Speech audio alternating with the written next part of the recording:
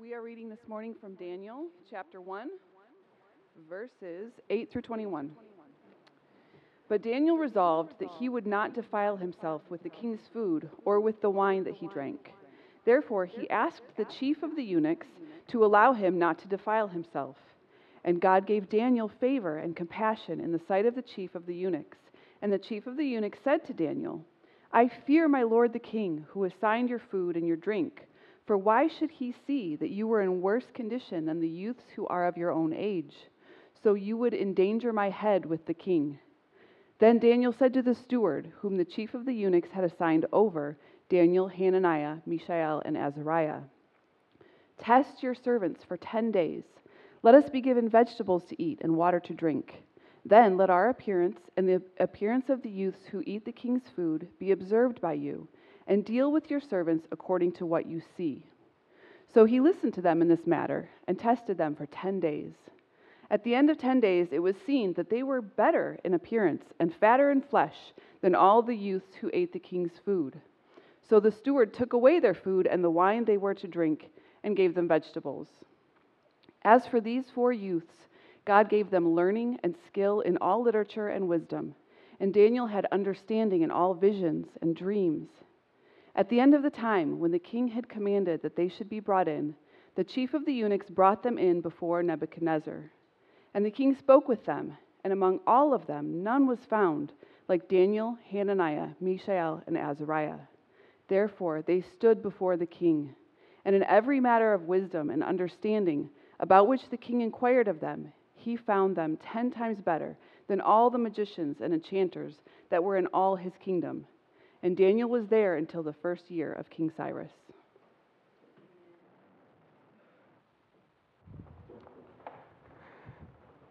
So we learn that Daniel is a young man. And Daniel is not in Israel. Daniel's in Babylon. Daniel is not home. Babylon's not where he was born. Babylon's not his people. Daniel is living in a place that is not his home. And this land is trying to reshape Daniel, trying to redefine who Daniel is. As we read this book of Daniel, we're going to learn some wisdom on how to live in a world that is not our home. Because we, as followers of Jesus Christ, we don't belong here either. We are meant for some other place. Deep down in our hearts, there is a longing for a world we have never seen. We long someday to be with our Father, who we've never seen with our eyes, just with our hands. We are strangers in a strange land. So we talked about last week how when engaging culture, when engaging the world, there are different strategies we can use to engage the world. Some Christians condemn the world. The world is bad. Some Christians copy the world. Some Christians critique the world. Some Christians, so we condemn, we critique, we copy, we consume the culture. We just eat it. We take what they give us. In this moment, Daniel's going to resist culture. He's going to say, I am not for this. This thing you want me to do, I do not want to do. And he gives us a reason. So the question we're asked today is, when should I resist culture? When should I push back? When should I say, this cultural value, this cultural artifact, I do not want to partake in it? So when do we push back? In Daniel 1:8, we find these words. But Daniel set in his heart, I love that. He resolved in his heart. He had a decision he made he was going to hold to. He set in his heart that he would not defile himself with the king's choice food or with the wine which he drank. So he sought permission from the commander of the officials that he might not defile himself. Twice this word is used, defile. Daniel says, I'm resisting this cultural moment because this cultural thing is going to defile me. It's going to make my heart dirty. I don't want to do it. So here's the principle. We can resist culture when it threatens to defile us before God. We can resist culture if it's going to defile you. A couple things to note about the text. Why does Daniel say this food and wine is going to defile him? Now, some people use this verse poorly. I know some vegans who say, eating meat is evil. This verse shows eating meat is of the devil. Go PETA. Listen, I don't mean PETA like the bread. I mean PETA, that crazy organization that loves killing dogs. So, it's a true story. This is not about meat or wine. Daniel is not a teetotaler, okay? He's not a Baptist. What's happening here is something different. Daniel is Jewish, and the Jews have a dietary law. In Exodus, Leviticus, God says, here are animals that are clean, here's animals that are unclean. It's called kosher. You ever buy kosher pickles? The best pickles? I used to live up by, I lived in the Thumb for a while, and there was a pickle factory up there. What town was that in? Imlay City. There's a pickle factory in Imlay City. Smells terrible. But when they make the pickles, a Jewish rabbi comes in, and he watches over the making of the pickles that are for the Jewish people to make sure they're kosher. He blesses them at some point in the process, and they become good Hebrew pickles. Okay. But if you go to like New York City, there'll be some shops that say this shop serves kosher food, which means it follows the Old Testament dietary laws. So apparently, a lot of people think that the food being given was against the laws God had given to the Hebrew people. Daniel's like, man, this food they're eating is food we can't partake in. It goes against the tenets of our faith handed down from God off Mount Sinai. This food would make me unclean. I would be disobedient to God to eat this.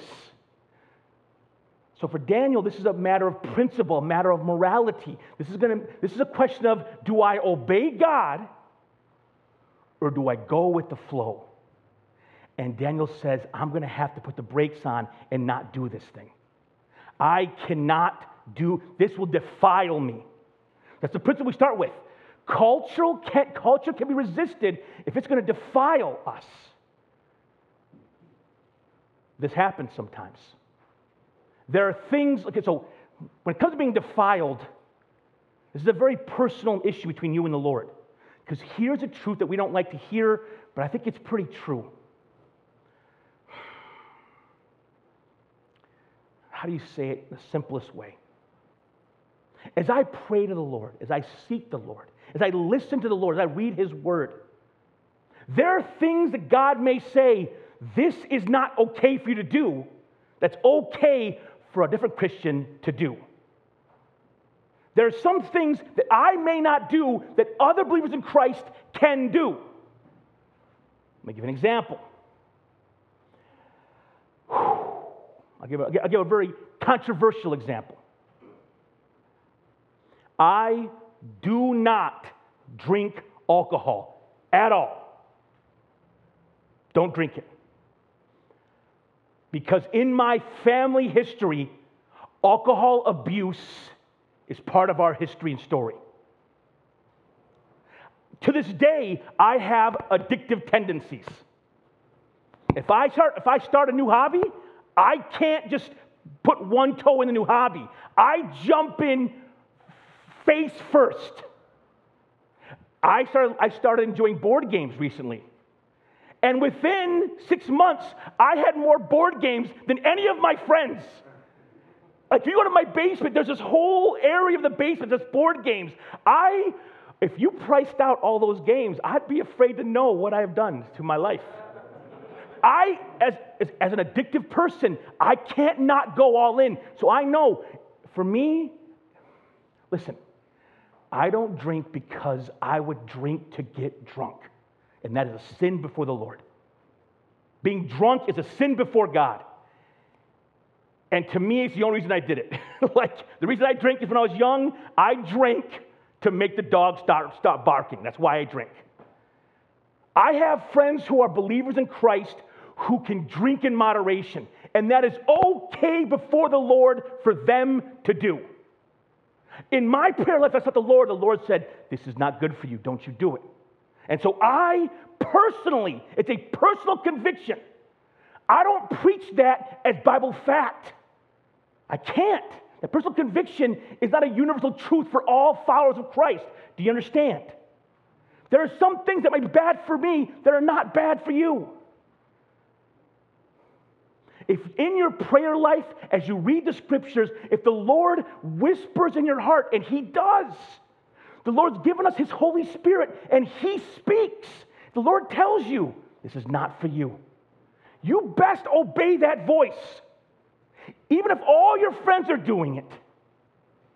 Even if you enjoy doing it. If God says this is bad for you, you best put that down.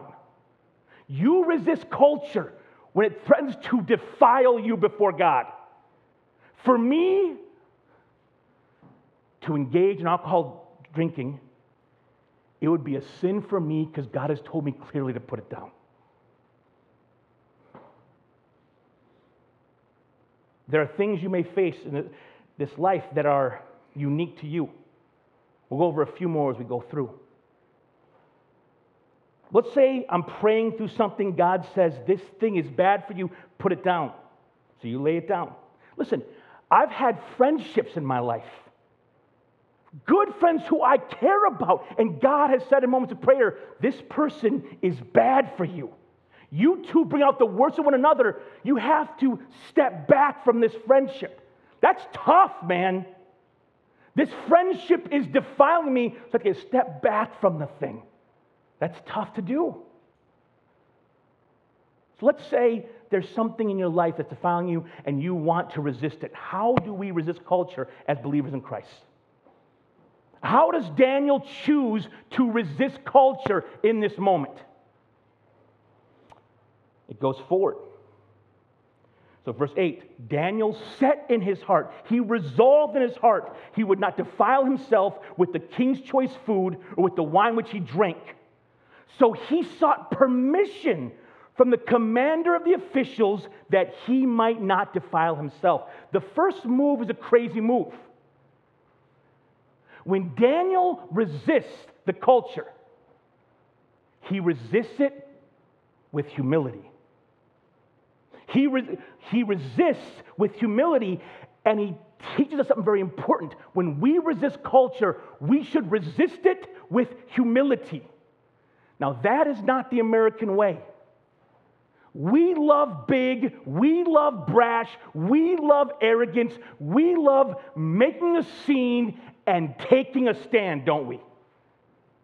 But one thing we say here very often as a church, how you do something is as important as what you do. How you do something is as important as what you do. You can do the right thing in the wrong way and break a thing, can't you? Very easily.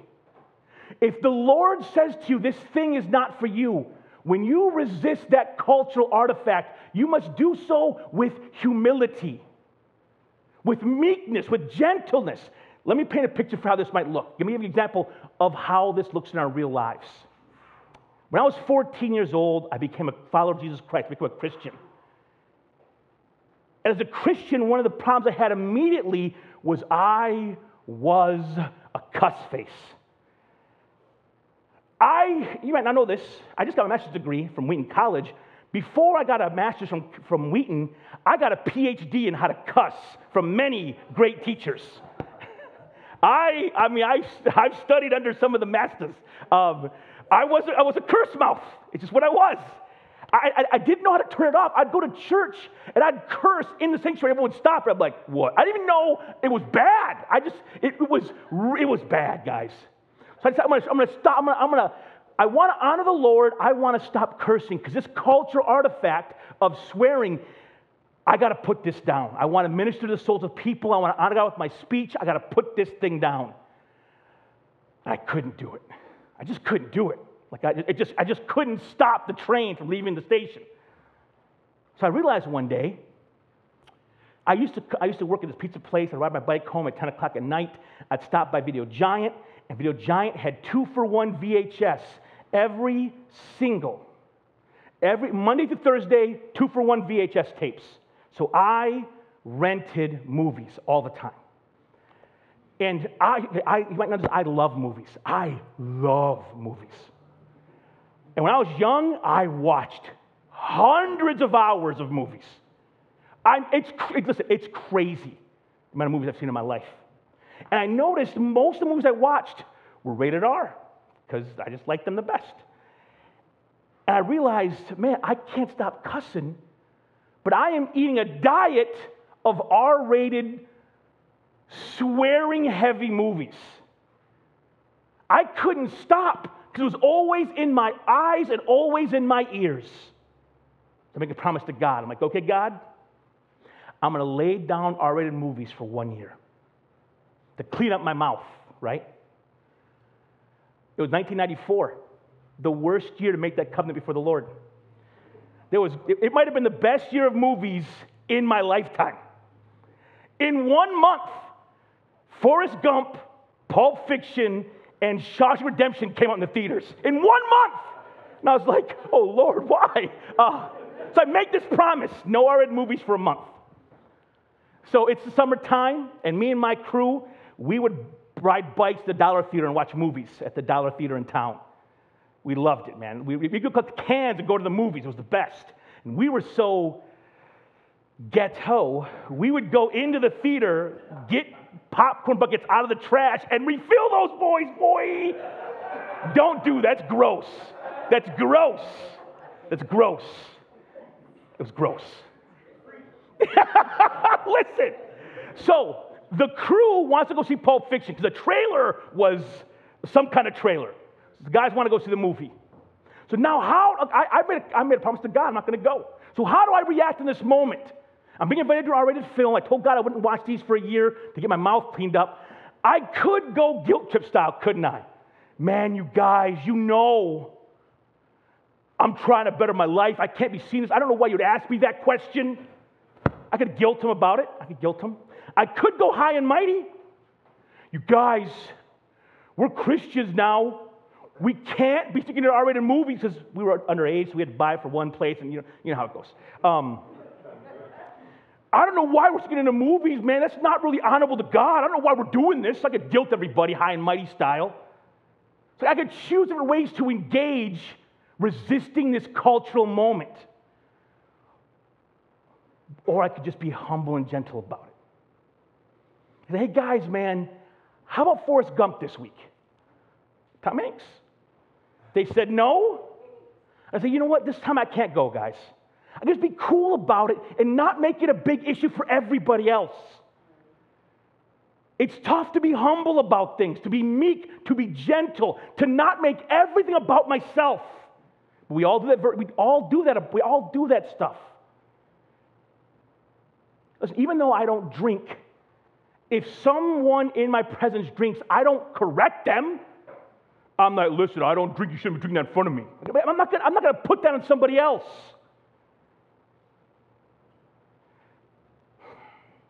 I don't curse, and everyone in my life curses, except for my wife and kids.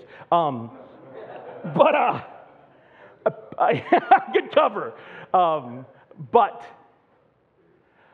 I resist when we resist cultural artifacts, we got to resist them in ways that are humble and gentle. Daniel asked permission not to eat the food. It doesn't take some like stand saying, this food is of the devil, I will not eat. He asked permission. He's like, excuse me, officer, this food is really against my religion. I want to know if I can not eat that and eat something else instead. He seeks permission. He asks. He knows I'm under authority. I'm a slave in this palace. I'm going to ask permission to do this thing. That shows a very humble attitude that many of us do not possess.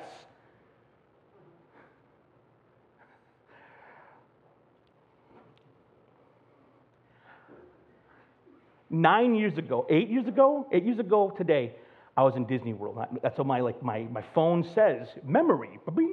And there's pictures of my daughter with Tinkerbell with the most incredible smile I've ever seen. So I'm a Disney guy. I like Disney stuff. In my life in the last few years, probably 4 times, I might wax part about Disney and someone goes, I can't believe you support that organization. Because they have this personal conviction. They don't like Disney for some reason. And when I say I do like them, they get their guns out. They want to fight. How could you? And their personal conviction becomes an attack on my character. You're a pastor. How could you support a godless organization like that? Listen, if that organization if you don't like it, you don't have to support it. But how you engage others with that conviction is very important. Being a judgmental, arrogant jerk does not look like Jesus. We can be humble and gentle in how we resist culture that might defile us. Do you understand? We resist with humility. 2, when we resist culture, we must do so with wisdom. Look what Daniel does next. He asked the guy in charge, can I not eat this food?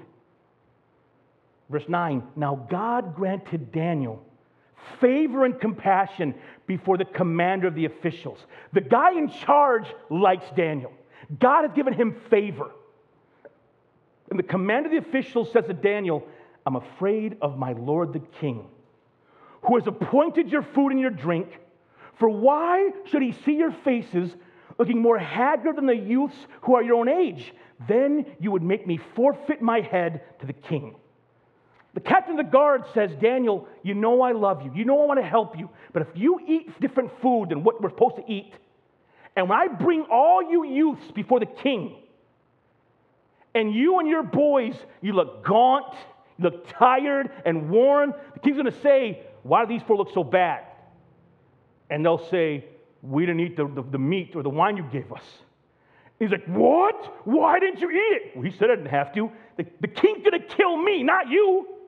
I can't put my head literally on the line for this thing. The guy wants to help, but it puts him in a real bad spot. So what does he do? What does Daniel do? Daniel uses his head. But Daniel said to the overseer, whom the commander of the official had appointed over Daniel, Hananiah, Mishael, and Azariah, please test your servants for 10 days, and let us be given some vegetables to eat and water to drink. And then let our appearance be observed before you, and the appearance of the other youths who are eating the king's choice food. And then you deal with your servants according to what you see. This is a smart move by Daniel. He doesn't go all in. He's like, let's take the Pepsi choice. Okay, let's try an experiment. Give me 10 days. Now, this program is a 3-year program. He's like, in 10 days, let me and my 4 friends, let us eat veggies and drink water.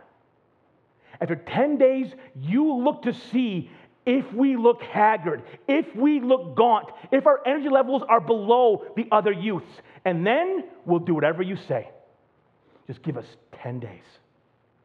It's a really wise thing. It's a very good deal. The overseer is like, 10 days. We don't see the king for another 2.5 years. If I see it's bad, I gave him the chance. It failed. Now do what everyone else does. Everybody's happy.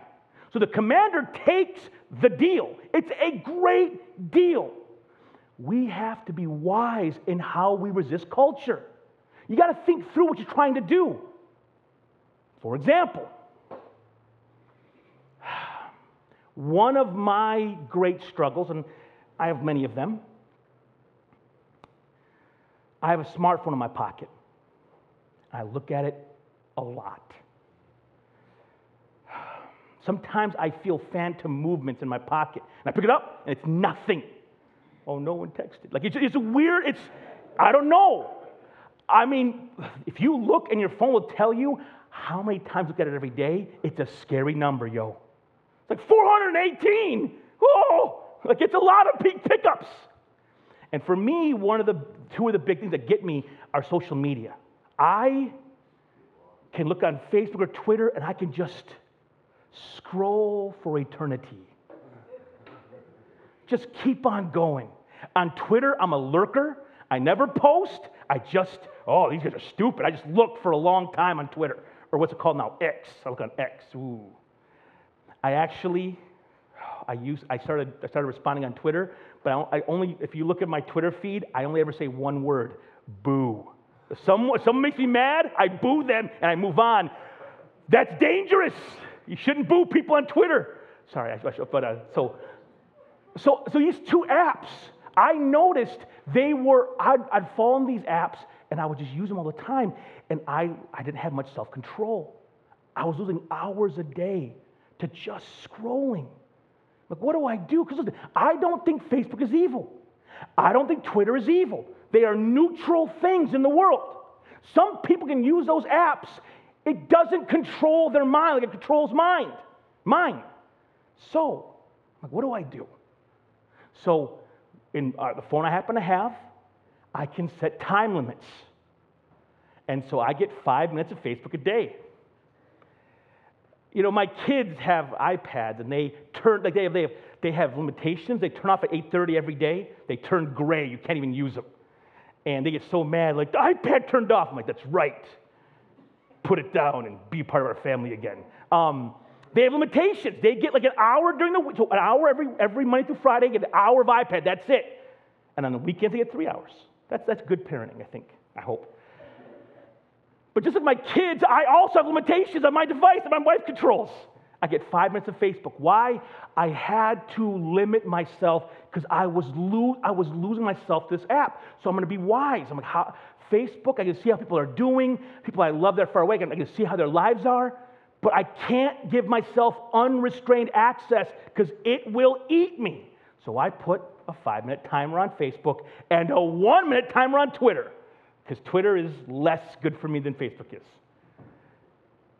And that's me being wise. I thought of going smart. I thought of going flip phone. Miss Helen, flip phone. I thought of going flip phone. I can't make it too big a leap for me. I can't do it. I can't do it. I need the map. I can't go flip phone. But so I realized that these things, Facebook and Twitter, were kind of sucking me in and shaping me in their own image, and I had to put them down. And so I had to be wise in how I dealt with that. And that wisdom was, I put a little lock on it. I can't get around that lock, so I get 5 minutes and 1 minute. And that's all I got. So if you Facebook me, I'm sorry. This is what it is. Be wise in how you resist culture. Think creatively. Daniel's like, okay, what do? Give me 10 days. And remember me, my swearing thing? I'm like, give me a year off R-rated movies. And that year did wonders for my mouth. I actually stopped cursing. How crazy is that? I laid down my PhD. So, when you resist culture, be wise in how you resist it. So be humble and be wise. Now, lastly, and this is the big one, when you resist culture, you got to trust God with your resistance. You got to trust God with your act of resistance. Listen to verse 14. So he listened to them in this matter and tested them for 10 days. Here's the rub. Daniel is the short money. Daniel has no protein in his diet. And in the ancient Near East, wine was a safer bet than water. Because water, people use the bathroom in the water. It's full of microbes and stuff. There's no water filter system. So wine is usually a safer bet than water. Daniel's going, I'm going pure water. Bring on the irregularity. You know what I'm saying? Like that, this is a bad bet for Daniel. Only veggies, only water. If you were to make a bet, the bet would be easy. They should be less energy and less healthy at the end of the 10 days. But Daniel goes, I'm going to honor God. I'm going to trust God to honor my commitment. I'm going to trust God to work a miracle on my behalf as I resist this thing in this moment. The test begins. Verse 15. At the end of the 10 days, it was seen that their appearance was better. that they were fatter than all the youths who had been eating the king's choice food.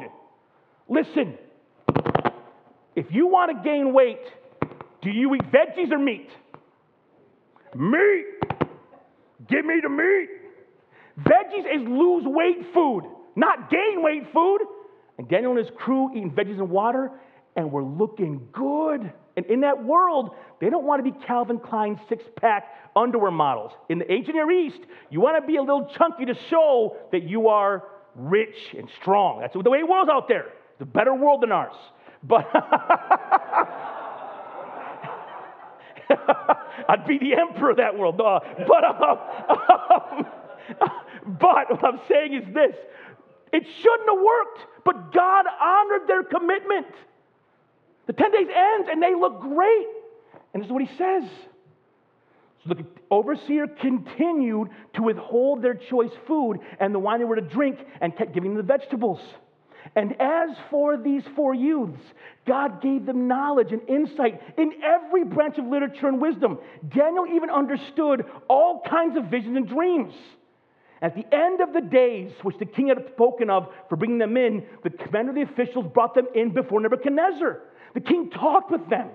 And out of them all, not one was found like Daniel, Hananiah, Mishael, and Azariah. So they stood in service for the king. And as for every matter of wisdom and understanding which the king sought from them, he found them 10 times better than all the magicians and conjurers who were in his kingdom. God honored their commitment. They entrusted themselves to the Lord. Listen, if you choose to resist culture, you might be seen as a weird dude. I'll be out somewhere. Someone will say, dude, go to my Facebook.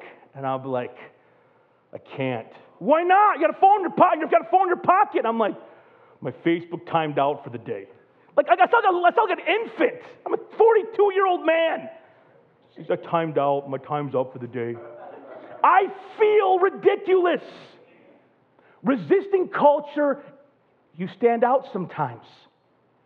You might, if everyone's going one way and you don't go with them, you might seem to be the odd duck. But if something culturally is going to defile you and you choose to resist it, you're going to trust the Lord that He's going to be with you when you resist. I had a job when I was in college, and this job I had, we were told to be dishonest to our customers. We were in our training, we were trained to rob our clients. That's bad. It's not good. Now, I was a laborer. I wasn't the talker to the customer. I was the helper. I didn't say a word. I've regretted that for a long time. I watched my boss. I watched him bamboozle many a people. Usually, a woman with no husband, he could rake them over the coals. I think back, what would I do if I had that job now? If I was a grown man who they said to me, if you rob people, you'll make more. Would I have the courage to resist and say, I'm not going to do this the way you want me to? I'm not going to intentionally take money out of people's pockets. I'd make less money. And when I chose to do that, I had to trust myself into God's hands. God, I'm not going to do this in a wicked way. I trust myself into your hands, that you'll provide what I'm giving up in this moment of integrity. Jesus models this for us. In 1 Peter 2, we are told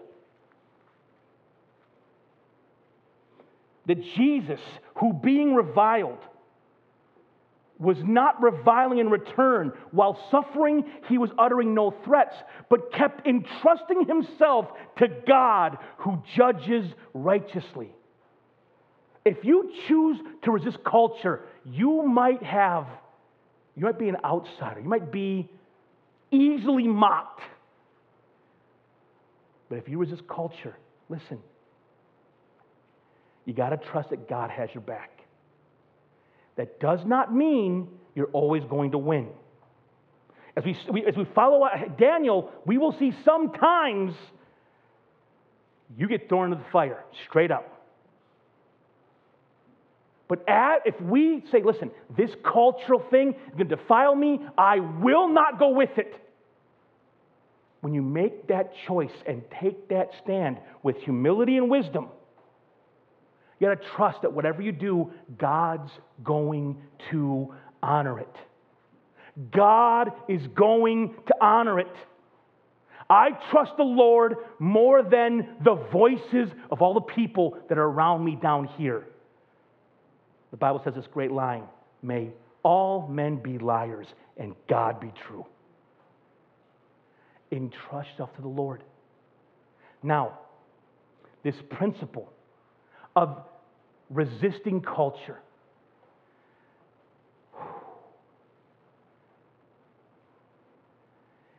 If you don't resist anything this culture gives you, that means you are consuming everything that comes your way. That's a very bad thing. You can't drink from the water hose of this culture. If you just open yourself to everything this culture has, it's going to defile you.